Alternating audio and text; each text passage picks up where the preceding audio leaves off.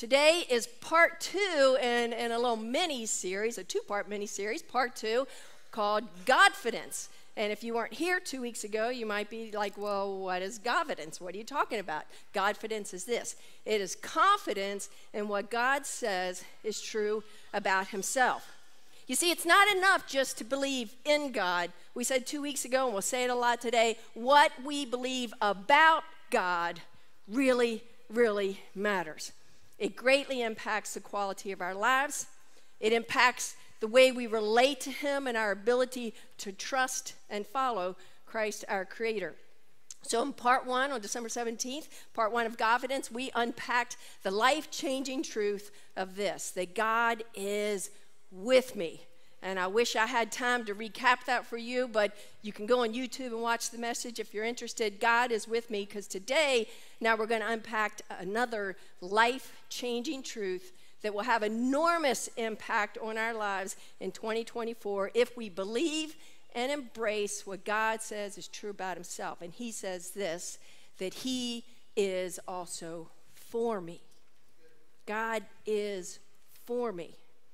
We're going to jump right into Scripture, because the question is, well, how do we know that? Where does that come from? Well, just like everything we know, all truth, it comes from God's Word, from the Scriptures. So look at Paul's words in Romans 8.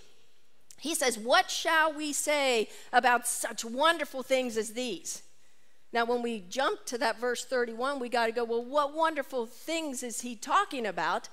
Well, to find out what those wonderful things are, we have to look ahead of that, the context of it, what verses say that come before this one, but we're not going to do that just yet. Okay? You're going to have to hold on. I am going to tell you about these wonderful things a little bit later in the message, but we're going to pause on it right now. We're going to keep going. Suffice it to say they are very wonderful things, but I'm not going to tell you just yet. So let's go ahead. What shall we say about these wonderful things as these? If God is for us, who can ever be against us? Now, Paul isn't asking whether or not God is for us. It's actually a rhetorical question, so it's a question that's meant to make a point. Paul is making the point. He is declaring our God is for us. The wonderful things that I haven't told you about yet are the evidence that God is for us. In part 1, we said that King David, greatest king of God's people, the Old Testament, his nation Israel, greatest king there ever was, a man after God's own heart. We said that he was a man with great Godfidence because he trusted in God's unfailing love. Listen to how he made this truth about God so personal. King David said, "This I know." He said, "God is for me." King David said, he's not just for us collectively. My God is for me personally. King David, he personally embraced that truth. He grabbed hold of that truth, and that truth grabbed hold of him. He said, this I know, my God is for me. What about you? What about me? I mean, do we possess, as we sit here today, do we possess that kind of assurance, that level of confidence that we can just declare without hesitation, my God is for me? I mean, if there was such a thing as a Godfidence meter, you know, where, as you sit here today, where's your Godfidence meter? You know, is it way up here, or is it way down here? As we sang that song and we said, he is for you, he is for you, he is for you. Can you declare that with confidence today? Or do you hear that and you're kind of like, yeah, right. I'm not so sure about that. My guess is that for many of us, our Godfidence meter, it might be possibly way down here on the low side, probably due to circumstances in our lives. You see, we just can't imagine how it's possible that God is for us when we consider the things that have happened or are happening in our lives. I mean, how could God be for me when my boyfriend of 2 years just suddenly broke up with me right before Christmas? How could God be for me when I didn't get that job that he knew I wanted so badly? How could God be for me when my rent is going up again and I'm barely making ends meet? How could God be for me when my marriage, it is still in such a bad place and getting no better? How could God be for me when I'm still single after all these years, still alone? How could God be for me when my loved one didn't get the healing I prayed for over and over and over again? How could God be for me when every day and every aspect of my life is just so stinking hard? It's just hard to be me every day. And you're going to say God is for me? How about you? I mean, what would you say is your personal, how could God be for me when? ... I think either consciously or unconsciously, I think what we tend to feel like is that one of a couple of things. Maybe we feel like God just doesn't understand. He just doesn't quite understand what makes me happy or what will make me happy. He doesn't get me. That's the problem here. Or maybe it's perhaps we think he simply doesn't care. You know, he cares about the world in general, but me personally, my needs and my wants, he just doesn't really care. He doesn't have time for that. Or worse, we're like Lisa, who actually believes that God is against her. Lisa was a previous coworker of a good friend of mine. And this woman in her late 40s, she actually said things like this to my friend when my friend tried to engage in spiritual conversations. Lisa said this. Lisa said, God is mean. Hope is evil. Humans are given this insane ability to hope. I don't know where that comes from, but it is evil. I can't love anything because God will just take it away. What we believe about God really, really matters. There's no doubt that Lisa has experienced pain and loss in her life, and it's left her confused, alone, bitter, angry. Her Godfidence meter, it is smashed. Just in bits and pieces, broken. But does it have to be that way? You know, does the struggle and the pain and the heartache of this earthly life, does it have to lead us down this road of confusion and depression and isolation and bitterness? Is our best option to just lay the blame on God and run as far away from him as possible? That's obviously another rhetorical question to make a point. And the point is that is absolutely the worst course of action that we can ever take. And I'll bet many of us, we know people who we've watched them go through something really difficult in life. They endured a significant loss or significant hardship, but we watched them not only come through it and kind of survive, but we saw them come out stronger.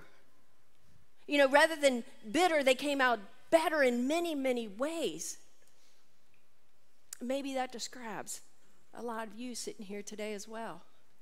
You can think of that thing in your life, that season, that time, that pain that you went through, and somehow on the other side, it was like, I'm not just okay, I got a little better as a result of that.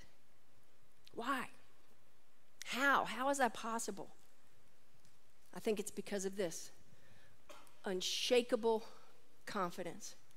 I know, without a doubt, I know my God is with me, and I know that my God is for me. So I'm not blaming him and running from him. No, just the opposite. I'm running right to him. I'm running straight to him. I'm running to him for the comfort I need, for the strength, for the guidance, for the clarity, for all the help, because I am confident. I know he cares about me. And I trust in his unfailing love for me. How do we get to that kind of Godfidence in the midst of all the pain and the heartache of this life? How do we do that? Well, I think it begins here. I think it begins with a change in my understanding. You see, I think one of our biggest problems is that our idea of what it means that God is for me, it doesn't quite line up with what God means when he says he's for me. You see, for many of us, our idea of God being for us, it comes from a book known as, in the Bible, called Second Imaginations. Have you heard of that one? It's not really in the Bible. But this is what we tend to think. If God truly loves me and he's for me, then my life will be smooth sailing. He will never allow anything bad to happen to me. My circumstances, my relationships, my job, my bank account, my entire life will always be easy and wonderful, and I'll be happy. If this is what we are expecting from God in this life, we are sure, absolutely sure, to be disappointed and confused and ultimately angry and bitter like Lisa, blaming God and shaking our fist at him. Listen to God's words God actually spoke through the prophet Isaiah. He says this, God says, "For just as the heavens are higher than the earth, so my ways are higher than your ways, and my thoughts are higher than your thoughts." You see, God's idea of for me, it's not only way different from my thoughts and ideas about it, it is far superior. It is way better than mine. So let's unpack what God means when he says he is for us, okay? So let's go back to Romans 8:31. Remember, it says, "What shall we say about such wonderful things?" Well, here are one of the wonderful things in a verse just ahead of this, verse 28.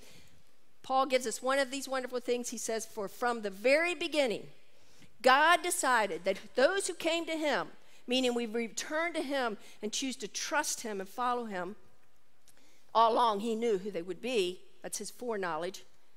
So what is it he planned from the very beginning? He decided that they should become like his son. You see, God's plan is that for all those who make the decision in this life to put our trust in Christ, our Creator, and then to follow him because we trust him, follow his ways, we will become just like Christ. He's talking about a transformation of our character, the way that we think and the way that we feel and the way that we act, the things that we do. The Apostle Paul in 2 Corinthians chapter 3, he says it this way. He says, "The Spirit of the Lord works within us. As the Spirit of the Lord works within us, we become," what? "More and more like him." More and more like Christ, our Creator, the one whose image we bear. Scripture says we were made in God's image. There's an author of a book, Max Anders. The book is called New Christian Handbook. We sell it in our bookstore. And he says this. He says, "Our unique identity God wants to preserve. He still wants me to be me and you to be you, that uniqueness about us. But the results of sin he wants to rid us of. And it's then that we discover our real selves." What is our real self? Our Christ-like self. Can we just press pause for a moment and really allow that reality to sink in? I mean, use your imaginations here for a minute. What would it be like to be like God? To think the way God thinks. To feel the way God feels. To live like he lives and to love like he loves, as Pastor Randy often says. Just imagine experiencing the inner life that God himself enjoys. I mean, what if you woke up tomorrow, the first day of 2024, and you woke up without even a hint of any kind of shame or guilt inside of you? Not even a hint. What if starting tomorrow you never ever again experienced any kind of fear? No insecurity. Never any kind of worry or anxiety. What if you were suddenly and completely free, utterly free from any kind of anger, any bitterness, any resentment, any jealousy? What if there was never ever, not even a hint of dishonesty or manipulation, controlling ways? We all have those inside us, right? Come on, let's be honest. But it's all gone. Not a hint of greed, not a hint of pride, inside of us? What if starting tomorrow, you and I, we never had another immoral thought go through our head? Not one single immoral thought, and therefore there was never an immoral action in our life that would occur. Never again did any of us ever struggle with a bad habit that controlled and consumes us. Imagine waking up tomorrow with an inner life that is just completely full of joy, full of peace. We become those who are just so patient, so gentle, so kind, so good all the time. It comes so easy and natural, we don't even have to think about it. We're just so consumed with love and compassion for people that we never have a selfish thought or motive even enter our heads. We're always devoted to the highest well-being of others.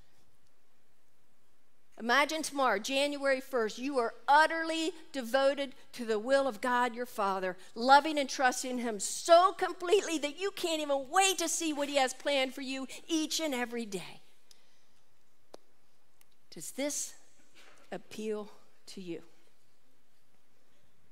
I mean, do you see and sense and feel the beauty in this? And so much so that you want it for yourself? Because if we don't see the absolute beauty of Christ's character, then we will never have a reason or desire to pursue it for ourselves. You see, the reality is this. You got to like God to want to be like God. Right? And it might sound crazy, but it's true. There are people who attend church every Sunday who don't really like God. You see, they're just fulfilling some kind of a religious duty. They want the blessing of God, but they don't want God Himself. As Pastor Randy says, they just want to get God off their back and on their side. And if we don't see the beauty in Christ's character, we will never want it or pursue it for ourselves. And just as you and I need to be able to see the beauty of His character, we also need to be able to see the ugliness of sin. We need to see how it poisons our souls. It erodes the quality of our lives. It contaminates our character. It is not our friend. We don't just need forgiveness of our sin. You and I, we need freedom. Freedom from sin. Remember the wonderful things Paul mentions?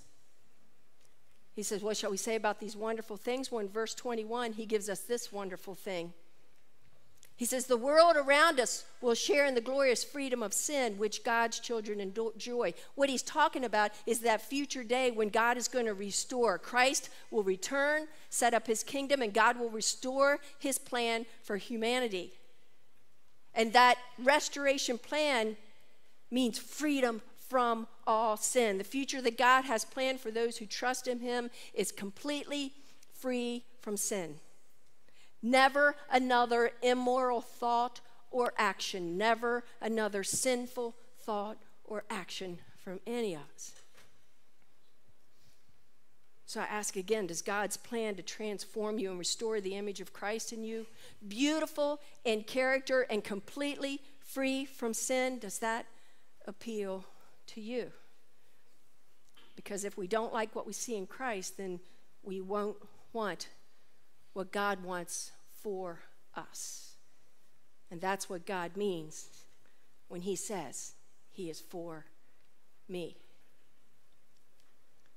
So once my understanding of what God means when He says that He's for me, once that expands, my understanding expands, then there's another change that I can make, and it's a change in my perspective.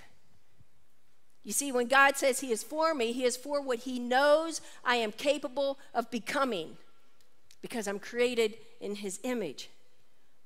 So He's not for my present circumstantial comfort. He is for my future character development. He's not for my pleasure and what I think will just make me happy in the moment. He is for my potential and what He knows I'm capable of becoming. Because He knows exactly what we're capable of becoming. And because He knows it, He allows us to go through some struggles, some pain, some hardship, even some heartache, because He knows, and this one's hard for us to hear, but He knows it is ultimately for our good.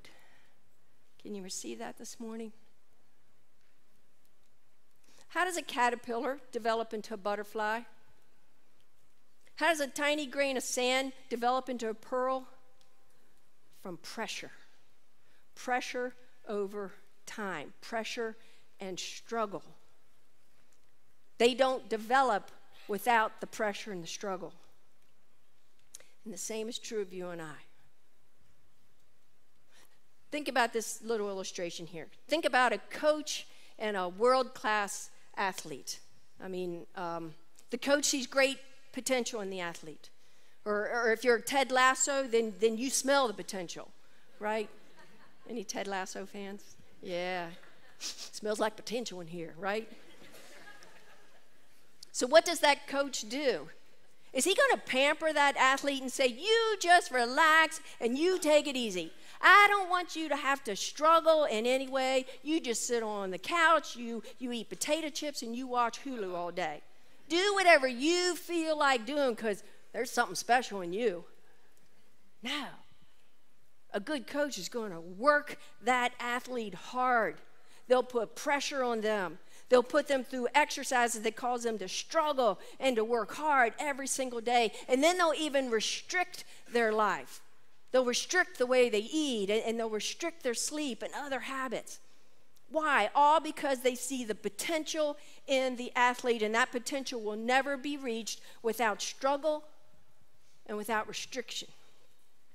The coach's desire is to help them become the great athlete that he knows they are capable of becoming. The coach is for their player. How about this example? Have you ever heard of snowplow parenting? Snowplow parenting. We used to talk about helicopter parents, and now it's snowplow parents.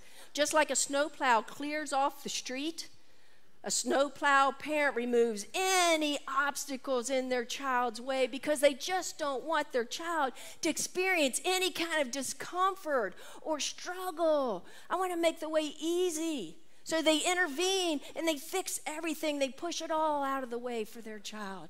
Oh, honey, you shouldn't have to suffer or struggle in any way. Are they helping their child? There's a lot of recent studies being done now. And these studies are showing that depriving kids of difficulties results in kids who they don't develop, they deteriorate. They are unable to handle feelings of frustration. They don't know what to do with them. So they just give up at the first hint of a challenge. They're less able to learn. They struggle more in their learning. They lack problem solving. They lack self-control. They lack self-efficacy. And they experience, get this, increased anxiety. The way is being cleared, and yet their anxiety is rising up and greater than ever. Folks, just as our physical bodies need stress, and they need pressure, and they need challenges and work to develop. That's what we do in a gym, right? As we all sign up in this new year, but we'll only go for a couple weeks. That's why I don't bother signing up. So does our character. Our character simply does not develop in positive ways when all of the obstacles are removed from this path in our life. We don't develop, we deteriorate. There's a purpose in the struggle. And that's why God makes this another amazing promise. You know, the wonderful things Paul referred to, well, just prior to that, 28, he says, we know that in all things God works for the good of those who love him. For the good. In all things. In and through all the struggles and the hardship, all of the sorrows and all the heartaches, God promises that he is working for us. He is working out things for our good. And we know now that for our good means for our what? Our growth and our development. It's for our potential, what he knows we can become, which is just like Christ our Creator. So the question, does that mean that God is causing all of the struggle and heartache in my life? No, not all of it. Perhaps some of it, though. Possibly some of it. You see, Hebrews, the writer of Hebrews says the Lord disciplines those he loves. A good parent disciplines their children because they love them. Just like the coach, he puts the athlete through discipline, struggles, challenges, restrictions. For what reason? In order for them to develop and reach their potential.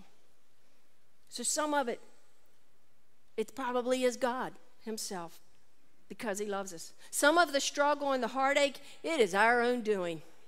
And I'll bet that's most of it, don't you think? The only finger we can point is at ourselves in the mirror. You caused this. You created that. And the truth is that much of the struggle and heartache, it's simply because we are in this period of time where God is now allowing evil for a little while so that he can abolish it forever. You see, humanity, we chose to eat from the tree of knowledge of good and evil. So now we are in the time of knowing. We are experiencing evil and sin.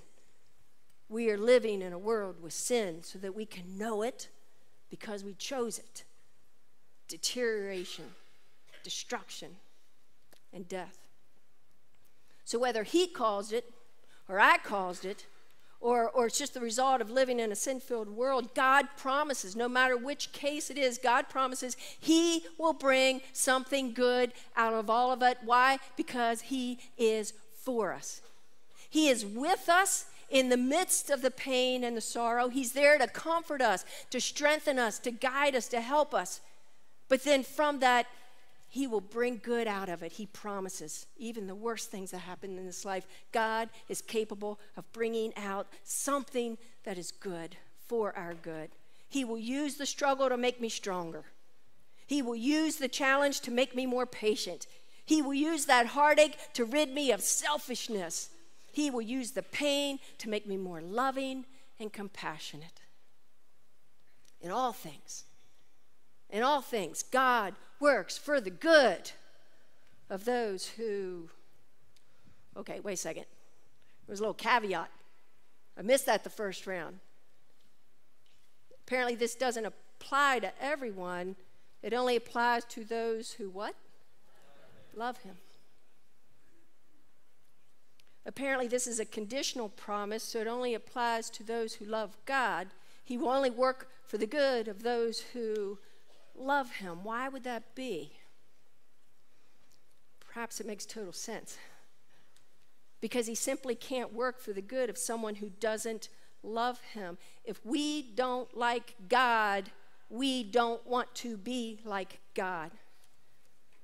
And if that's the case, then I don't want him working for my good. I don't want him working for my development and becoming like Christ. That's the last thing that I want, right?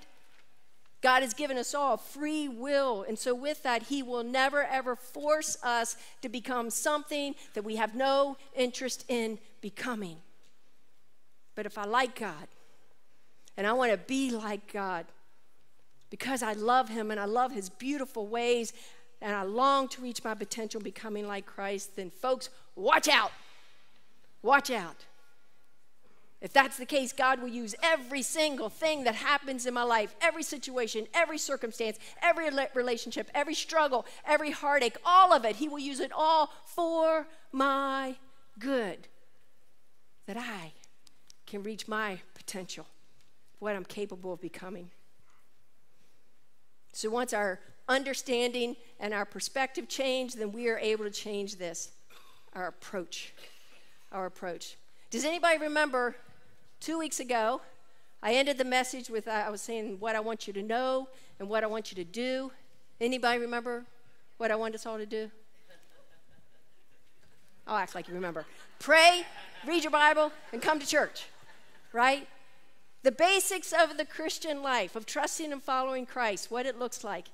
Only I said, don't do these things as some kind of a religious and ritualistic activities. Rather, 2 weeks ago we said as ways of experiencing God's presence, as coming face to face with him as only we can at this period of time where his presence is invisible. God with me. But I want to end this message by encouraging us to do the same in 2024. Pray, read your Bible, come to church. But in addition to meeting God and experiencing his witness, my hope is that we will also utilize these practices as our way of cooperating with God in his plan to develop the potential that is inside each one of us to be like him. As we said, God will never force us to become something we don't want to become. He waits for our cooperation. It's a collaborative effort. So as we meet God through prayer, we can cooperate with him by praying as King David did. You know, King David, again, the man we said who trusted in God's unfailing love and declared, "This I know, God is for me." Look how he prayed. He says, "Lord, show me your ways. Teach me your paths. Guide me in your truth and teach me, for you are God, my Savior, and my hope, it is in you all day long. Because I have complete confidence and assurance that you are for me," King David says, "I desperately want to follow your ways, and I want to walk along the path that you've laid out for me because I know it's good. I know it is good. So, Lord, show me in my prayers. Lord, teach me because I want to be like you." Could that be our daily prayer in 2024? And here's another bold prayer that King David prayed. He said, "Search me, O God, and know my heart. See if there is any offensive way in me. Because I know you are for me, Lord, I want you to show me the things inside of my heart. I know it's going to be hard. I don't really want to see it, but Lord, show me the things in my heart and my soul that need cleaning out. Because I want to be free from anything, from selfishness, from jealousy, from anger, from bitterness, all that stuff. I want to be free from any selfishness, from any sin that keeps me from reaching my potential to be like you. So show me, Lord. Show me." Bold prayer. Bold prayer. And then when we meet God in his word, read the Bible every day. As we meet God in his word, we can also cooperate with his developmental plan for us. In Godfidence Part 1, we focused on this. All scripture is God-breathed. We meet God on those pages. The words are breathed directly from God, our creator, and we meet him there through those words. It's his revelation to us. But look what it goes on to say.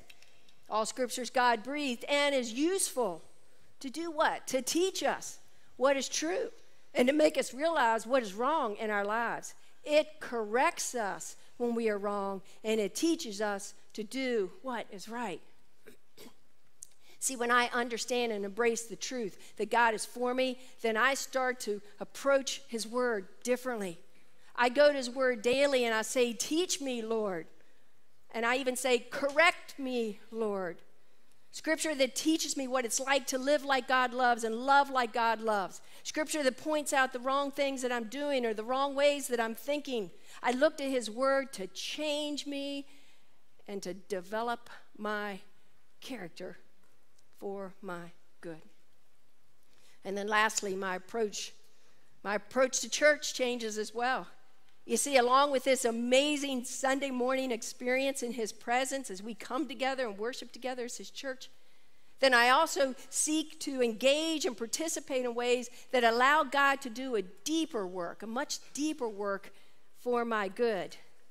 In Hebrews, we find these words: motivate one another to acts of love and good works. Motivate one another. Encourage one another. Colossians, teach and admonish one another with all wisdom. Those aren't things that can easily happen in a large group on a Sunday morning. And that's why just as important as this large gathering of weekly worship and celebration are the small gatherings when we come together. When we come together and we share our lives with each other in small groups where we're known and we know others. To know and be known so that we can encourage one another, so that we can teach one another, and so that we can admonish one another. What does that mean? It means to lovingly correct one another. Why would I want to do something like that? That's scary. Because, folks, just as God is for us, we are for each other. We are for each other. We want to help each other reach our full redemptive potential in Christ. So therefore, we will encourage each other and motivate each other, and we will teach, and we, when it's necessary, we will lovingly and we will gently correct one another for our good, because we care. Because we care. So as we pray, as we read our Bibles, as we come to church in 2024, may those all be a means that we cooperate with God's developmental plan for us in this new year. You know, they say about 92% of the people who make New Year's resolutions fail at keeping them, right? Have you heard that? And so that perhaps we could follow the new trend that's out there so you don't feel like you fail, you know, and it's that thing where you pick a word for the year, and the word's meant to guide you and inspire you and motivate you. So maybe our word could be Godfidence. Godfidence in 2024. Confidence in what God says is true about himself. My hope and my prayer is that in 2024, all of us, every single one of us as a church, we grow in our Godfidence as we remember and we embrace what God declares is true of himself. That he is with us and that he is for us. Come on. Because what we believe about God, it really, really matters. It really matters. The last night that Jesus was with his disciples before his arrest and his crucifixion and his ultimate resurrection, he did something a little unusual as they were eating the Passover meal. And his reason for engaging them in this moment the way he did, it was to give them something tangible that they could continue to do in order to always remember what was true about him. That he loved them, with an unfailing love. And that he would always, always be with them. Even though he was going away, he would always be with them, they could be sure. And that he would always, always be for them. So 2,000 years later now, those of us who've trusted in Christ and we're following him, we continue this simple little practice to help us remember these amazing and important truths. Our God loves us with an unfailing love. He is always, always with us, and he's always for us.